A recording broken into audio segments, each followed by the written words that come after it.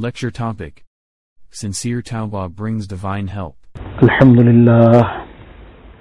Alhamdulillah wa kafa wa salatu wa salamu ala ibadihi alladhina istafa. Amma ba'du fa'a'udhu billahi minash shaitanir rajim. Bismillahir rahmanir rahim. Innamal mu'minuna ikhwatun fa aslihu bayna akhawaykum wattaqullaha la'allakum turhamun. Sadaqallahul Azim.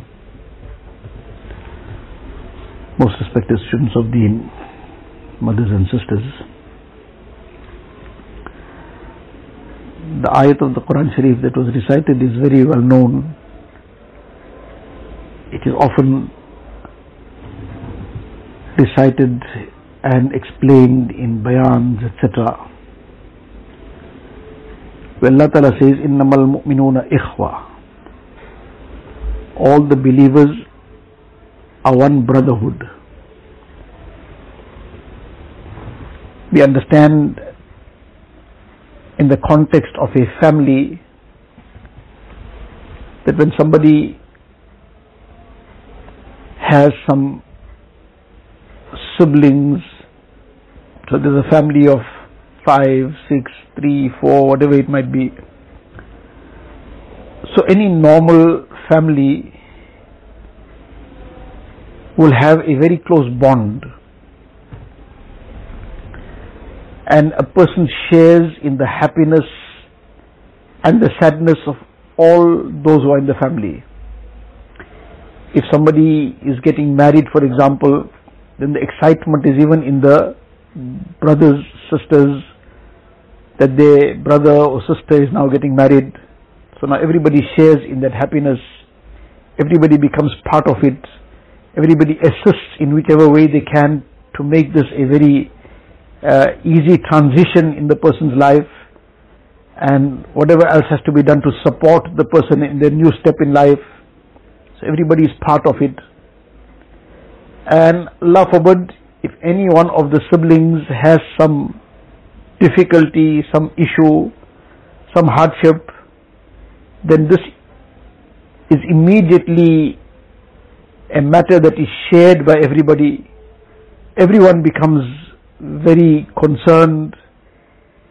They feel the pain, they feel grieved over their brother or sister's loss or difficulty or sickness or whatever it might be.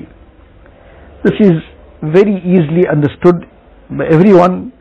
Anyone in a normal family structure will understand this. This is just natural. It is so normal and natural. This is how we are.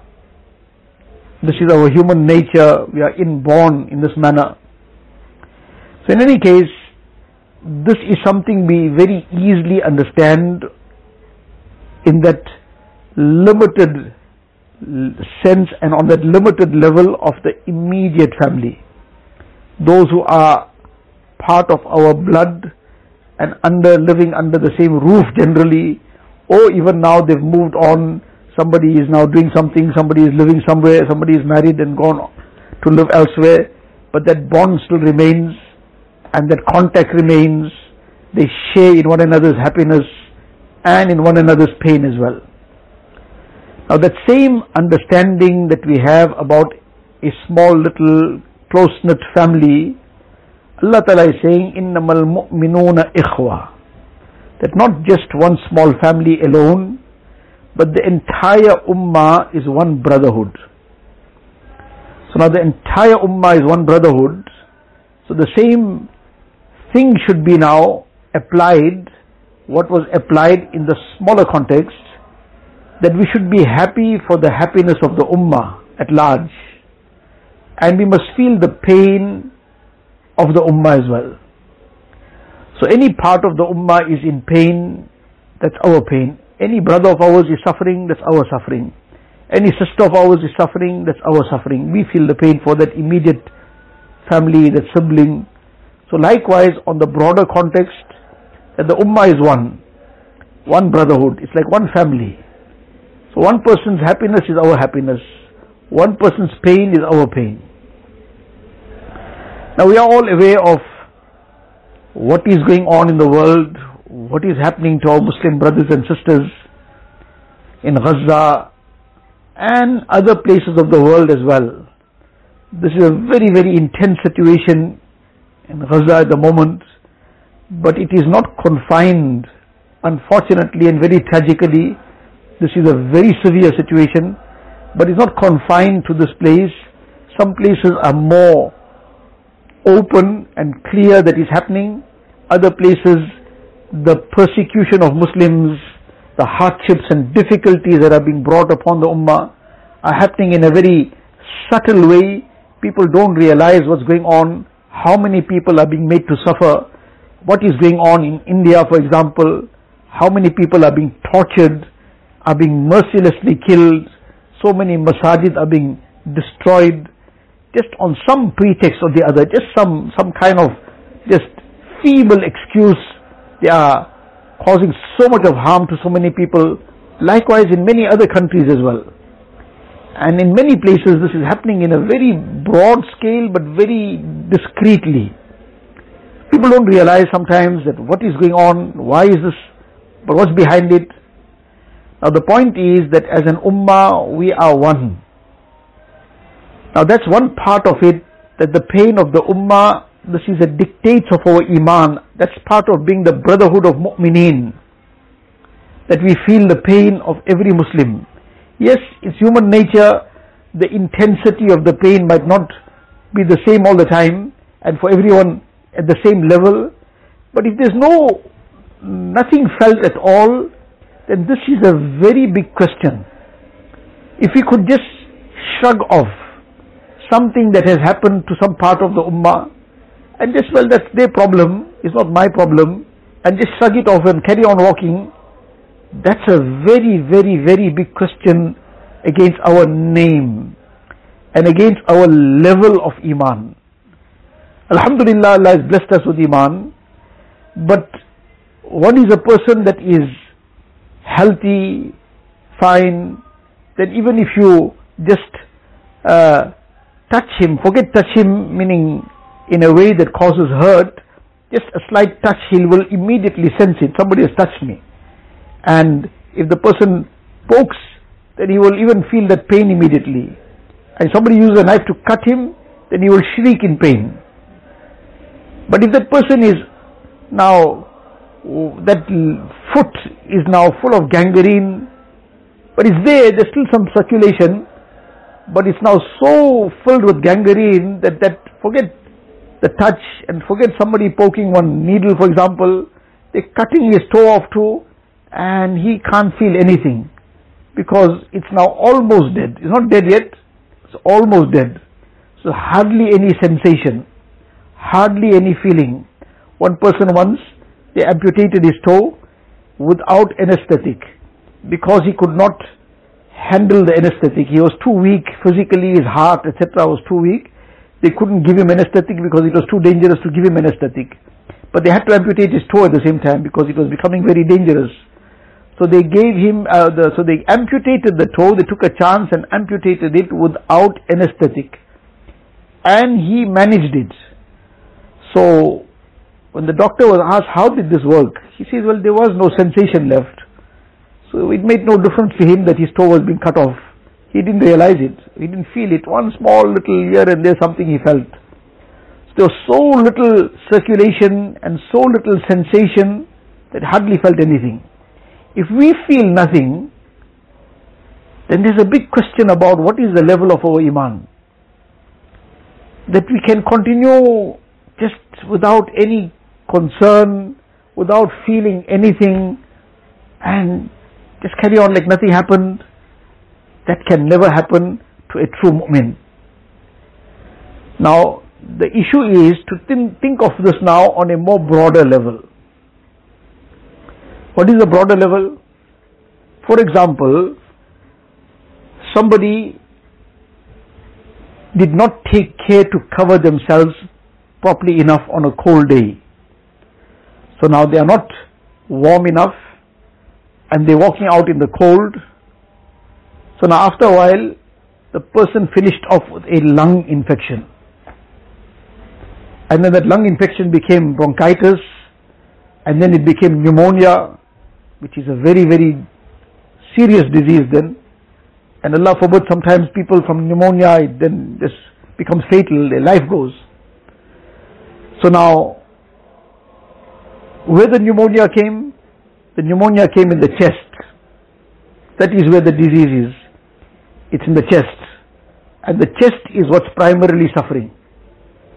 The chest is now, the lungs are collapsing. So the whole problem came in the lungs. The lung infection, and that became bronchitis, and that became pneumonia. So the whole problem is concentrated on the lung. And as a result, the lung, they say when this pneumonia sets in, it like leaves big holes in the lungs. So the whole problem is becoming apparent in the lungs. But where did the problem stem from? It stemmed from the whole body being exposed to cold. So now the whole body didn't take care. Now to just speak as a body, like the whole body now didn't take care, but then it manifested itself in the lungs. And there's big, big holes now in the lungs. So now the body can't sit back and say, this is the problem of the lungs, I got nothing to do with this. No, every limb was exposed to the cold, so all are jointly responsible for what the problem of the lung is. So now when treating the lung, it's the whole body's cooperation is going to be necessary. The whole body is going to have to keep warm. The whole body is going to have to undergo whatever the treatment is. That will help to treat the lung. Now this is just one broad example, just to get to a point. We as an ummah are jointly responsible for whatever pain comes to any part of the ummah. So now that one part, the lung got infected, but it wasn't because the lung alone was exposed to the cold. The carelessness of exposing oneself to the cold was the whole body's problem. The whole body was careless. Now we're talking about it as if the body has some independent choice. It's us, we ourselves did it. But as a body now, that the whole body was careless, that the body exposed itself to cold, didn't keep warm enough, but it affected finally the lung. So likewise, it's the sins of the ummah at large. And when we talk about the ummah at large, we must start off thinking about ourselves. We are part of this ummah. So the sins of the ummah at large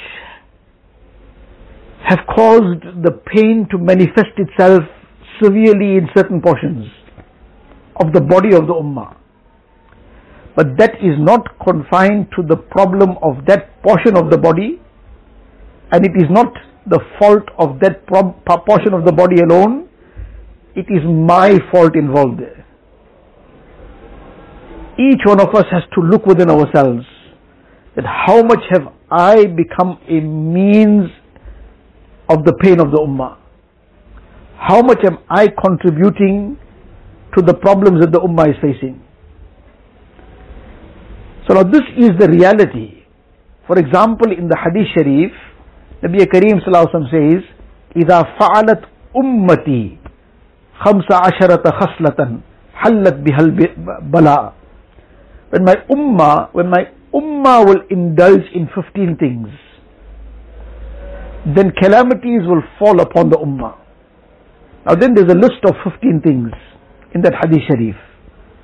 But the point that we want to drive from here is that if half a dozen people got involved in these sins, then the bala won't come on the ummah at large. Now the whole ummah is 1 billion plus people, so if 100,000 also did something wrong, that too will not bring a widespread calamity on the ummah, or a calamity that will tear the heart of the entire ummah apart. There will be some things that will just manifest itself here and there, but something that's an attack on the entire body of the ummah, though it might be apparently affecting one portion only, apparently, but it is affecting an attack on the entire ummah. That comes when hallat bihal bala comes when a very big portion of the ummah is involved in these vices and crimes. Now on that note, we have to now reflect. We have to reflect that what have I done to now help the ummah? One is, we have to acknowledge we are responsible also for the pain of the ummah. We have also contributed to this. How? By the kind of actions we have been involved in. Our actions are also a means of drawing down the difficulties. So now, we can't sit back and say that this is not my problem. We are part of the problem. So if we are part of the problem, how are we going to help the ummah? So generally when we talk about helping the ummah, our mind goes in certain specific aspects. And indeed that is also part and a very important part of helping the ummah. For example, often when the word help comes, then immediately the mind goes towards financial help.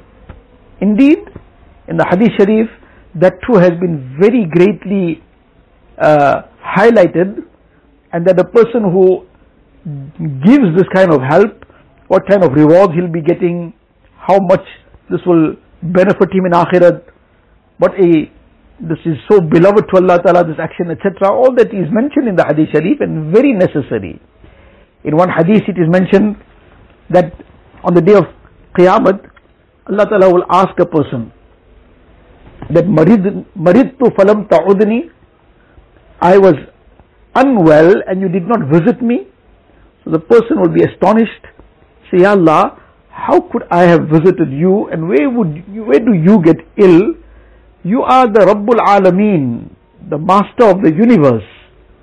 So Allah Ta'ala will reply and say, in other words, that this is not literally meant. What is meant is, don't you know so and so servant of mine was ill? Had you visited him, you would have found me with him, meaning my closeness you would have got, my special rewards you would have received. But you neglected it, you lost out on that. And then likewise there are several other instances mentioned in this manner, that I was hungry and you did not feed me. So the person will ask in astonishment, Ya Allah, you provide the entire creation with rizq. Where do you get hungry? Allah Ta'ala is free of all these things. Allah Ta'ala has no such needs of, Allah is the provider. So this person will be astonished. So he'll ask, Ya Allah, how can this ever happen? This is impossible. You never get hungry. Allah Ta'ala will reply and say that so and so servant of mine was hungry, he was starving, he had no food. Had you fed him, you would have found me with him. Meaning my special mercies you would have got. You would have got my special help. You would have got the special closeness to me. Likewise, there are other aspects mentioned. So any case, the point here is that is not a small thing. It's a very big thing. That somebody is hungry, we give them food to eat. Somebody is in need of medication, some treatment, we assist in that. Somebody is in need of just some support. Sometimes it's just some emotional support. Somebody is feeling very, very down, depressed because of their circumstances, and someone comes along, just gives them some encouragement, boosts their morale, gives them some du'as. That too becomes such a support for many people.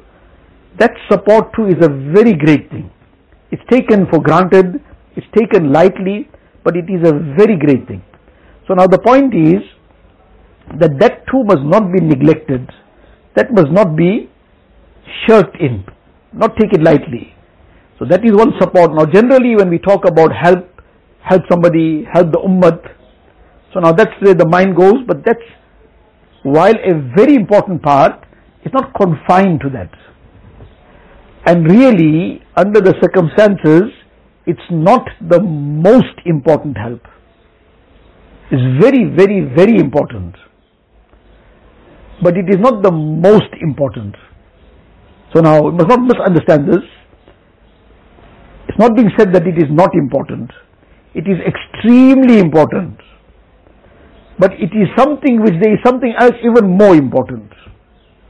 So now, for example, somebody is taking different medications. There's some medication for some whatever problem the person has. Somebody has some problem with their kidney, for example, and there's another problem with some other limb, something else, and they also got a heart problem. Now doctor says, look, this medication for the kidney is very important, don't ever miss it out. But this heart medication is even more important. Now somebody says, okay, well the doctor said the heart medication is more important, so forget about the kidney medication. But that is foolishness. So likewise, this is extremely important. But there's something even more important. What is that even more important? We want to help the ummah. We must make Taubah. We must make sincere Taubah. And by making sincere Taubah, this will be a help beyond all the other help. That help mustn't be neglected. That help is very necessary. But this is an even more important help. It's a help to ourselves. It's a help to people around us. It's a help to our own homes. And it's a help to the ummah at large. Because when all of us will start making sincere Taubah, all of us will come back to Allah Ta'ala. We'll make Taubah and give up the haram chatting, give up the haram discussions with non-mahrams, give up all the haram viewing, give up the haram talk, give up the haram listening, music and whatever else, give up the haram manner in which we conduct ourselves, and all the other sins and vices, and then make a lot of istighfar. So when we'll make Taubah, Allah Ta'ala loves the ta'ibin, sincere Taubah, genuine Taubah, Taubah from the depth of the heart, not just some lip service Taubah. There is one incident mentioned, just to take the ibrah from this, one incident of one pious scholar. He mentions an incident that he witnessed firsthand.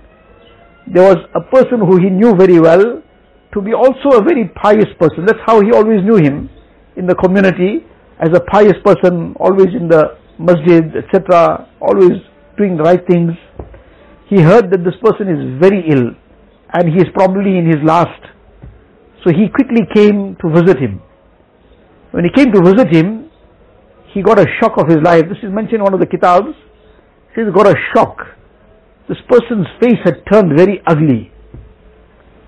And he was talking with much difficulty. He was in a lot of pain too, but talking like in a very difficult way.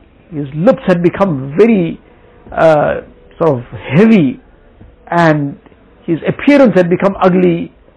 And so he saw this and got shocked. So in any case, now he's there, so he started making talqeen of the kalima. But now this person is totally quiet. So again he made talqeen of the kalima. And again this person said something else but didn't recite the kalima. So eventually he said, please recite the kalima. Whereas when making talqeen, what is advised is that the person who is now in the last stages of life, the person is not instructed to recite. Rather is encouraged to recite by the people around themselves reciting. So now the person who is now in their last, they will hear others reciting around them. This will encourage them to recite as well. But now this person, the scholar, got so sort of overwhelmed with the situation, he told him, please recite the kalima. When he told him that, he turned around and he addressed him by his name, Ya Aba Mansur, and he said to him, a barrier has been placed between me and that statement. In other words, what you are telling me, he couldn't even say what he's talking about. What you are telling me recite the kalima. There is a barrier between me and the recitation of the kalima, meaning I want to do this. It's just not coming. I'm not able to do it. So he asked him, but how come? You a pious person? So he said, look, now with whatever difficulty he had, Allah Ta'ala made this ibrat. He says, this is my problem, that I put up a very good front for everybody. I behaved outwardly like a pious person. But then when I would come in privacy, I would do my own things. And as soon as I was in my own space and out of the sight of people, I would start indulging in all kinds of haram. Since then after a while, somebody would encourage me, somebody would just in general say something, it might strike my heart. So once it happened, then I became a little bit remorseful. So I opened the Quran Sharif, I sat down, opened the Quran Sharif, and then I started reciting Quran Sharif, and then I turned to Allah Ta'ala, Ya Allah, with the barakat of this kalam, Ya Allah, you forgive me. And then I came on track, but then again, I started playing a double life. So I kept on and he says that each time when I got deep in sin, I got very sick. That was another very important point. I got deep in sin, then I got very sick, then I made this Taubah. When I made this Taubah, things came right. Now when things came right, I forgot Allah Ta'ala. And I started indulging again in that sins, but outwardly giving a very good impression to everybody. Conducting myself like a very pious person. But behind closed doors, I was getting involved in all kinds of haram. So again I got very sick. Again I did the same thing. Started reciting Quran Sharif and making dua to Allah Ta'ala. Ya Allah, you cure me from this illness. I'll never go back to all this haram. And then I came out of the illness. And then again I went back. So he says, now I got deeper in sin. And now when I got deeper in sin, I got very sick again. And this time around again I decided, I finally took the Quran Sharif. I asked my family people, please give me the Quran Sharif. When they brought the Quran Sharif to me, I'm seeing it's blank in front of me. One word of the Quran Sharif is not coming to mind. Then I realized that I have now been deprived of this. And a barrier has been placed between me and the kalam of Allah Ta'ala. And now even the kalima, meaning now he's saying what you are telling me to say, I cannot bring that onto my tongue. So this person said, I was in total shock. I didn't know what to say. I just merely made some dua for him. And he says, I turned to leave. I had barely reached the door of the house, so he might have been in some room. He says, I finished off from there, came out of that room, came to the door of the house. As I left the house, somebody suddenly told me, the person has passed away. Allah Ta'ala save us. Allah Ta'ala protect us. Now, coming back to our discussion, we want to help the ummah. We want to bring the help of Allah Ta'ala down to the ummah. We must make tawbah. While whatever other help we can provide, we must do. But this is the most crucial help. And it's helping ourselves, helping people around us, helping the ummah at large. Because this is what will draw down the help of Allah Ta'ala. So let us make sincere tawbah. Turn to Allah Ta'ala in all earnestness. Beg Allah's forgiveness. And deeply from the heart, tawbah, istighfar.